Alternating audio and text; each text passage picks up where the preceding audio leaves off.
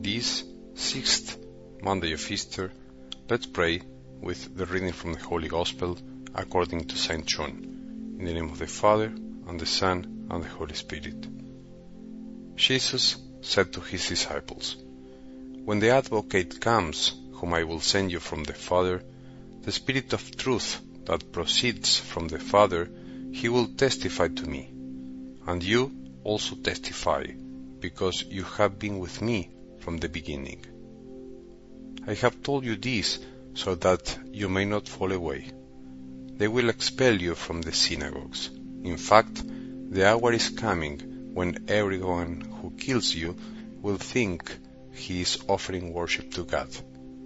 They will do this because they have not known either the Father or me.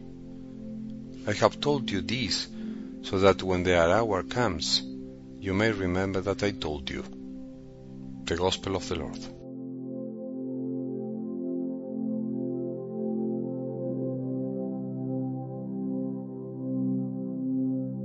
Let's start this day, this Monday, listening and praying a verse of Psalm 104.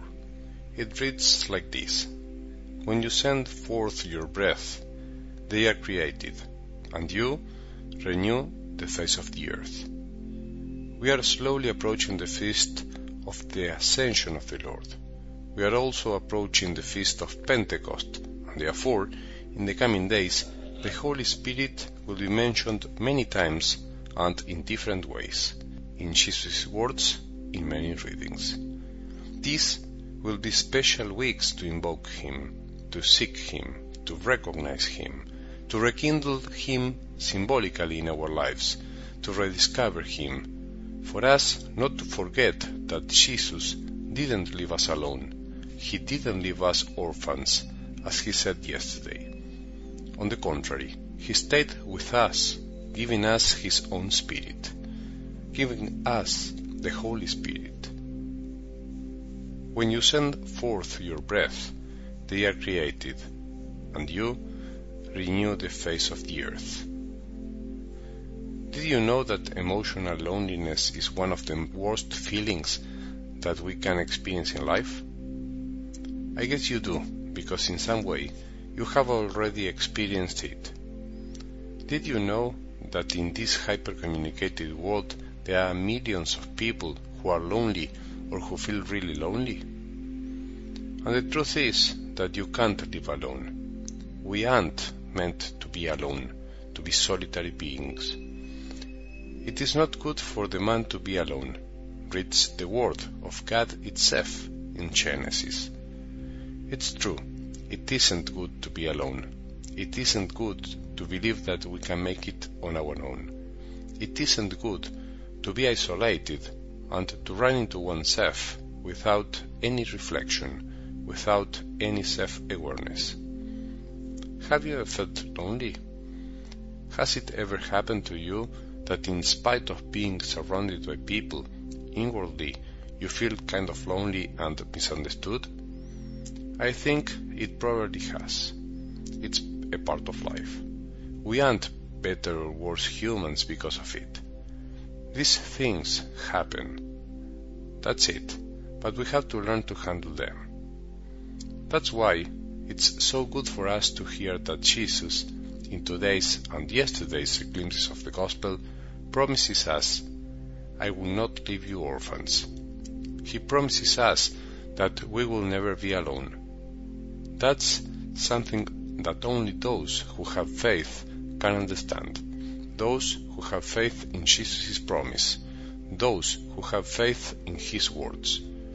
A promise that has already come true in history, in the history of the apostles, in the history of so many saints along the millennia, in your history and mine. When the Advocate comes, whom I will send you from the Father, the Spirit of truth that proceeds from the Father, He will testify to me. Those who have been baptized, you and I, have received the Spirit of truth that comes from the Father, and it's He who within us leads us to Jesus and to the Father. But not all the baptized realize such a truth, such a fact. Not all the baptized talk with the Spirit that lives within ourselves. Our lives often go against the connection with our inner selves. The life that we lead restricts every possibility of fruitful silence. Yet, in fact, we are meant for something greater. We are meant to know how to communicate with ourselves, with our inner self. I was once surprised to see so many young people in my parish in silence. I'm surprised to see young people in silence when we have a meeting, when I invite them to pray. I'm surprised to see that young people don't need noise and fun. I have been surprised again and again, and the experience has persuaded me over and over that young people need silence and that they can be silent to meet Jesus and themselves. Sometimes we underestimate others. Sometimes when we are at church, we are afraid of silence. We are afraid that children will get bored, as if boredom weren't a part of life. Because deep down, we are terrified of loneliness. We don't know what to do with it, and so we run away from it.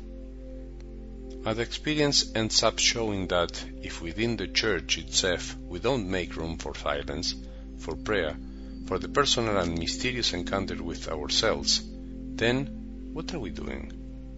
What are we giving that's different to so many hearts that live in the midst of a world full of noise and chaos? It's good to be encouraged to go inside ourselves. It's also good to become aware that we receive the Spirit, that the Spirit isn't exclusive to some enlightened ones, to some groups, but that it belongs to everyone, and it unifies us. It's good to bring yourself to be silent in order to lose the fear of that loneliness that terrifies us.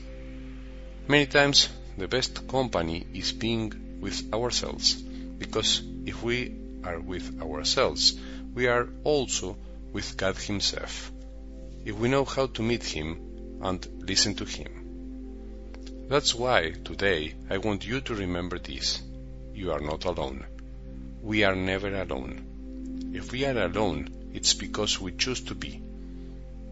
We can live two types of loneliness: fruitful loneliness, that which leads us to the encounter with our good God, or solitary loneliness, which leads us to fear and anguish, that which we don't know how to handle and which leads us to isolation.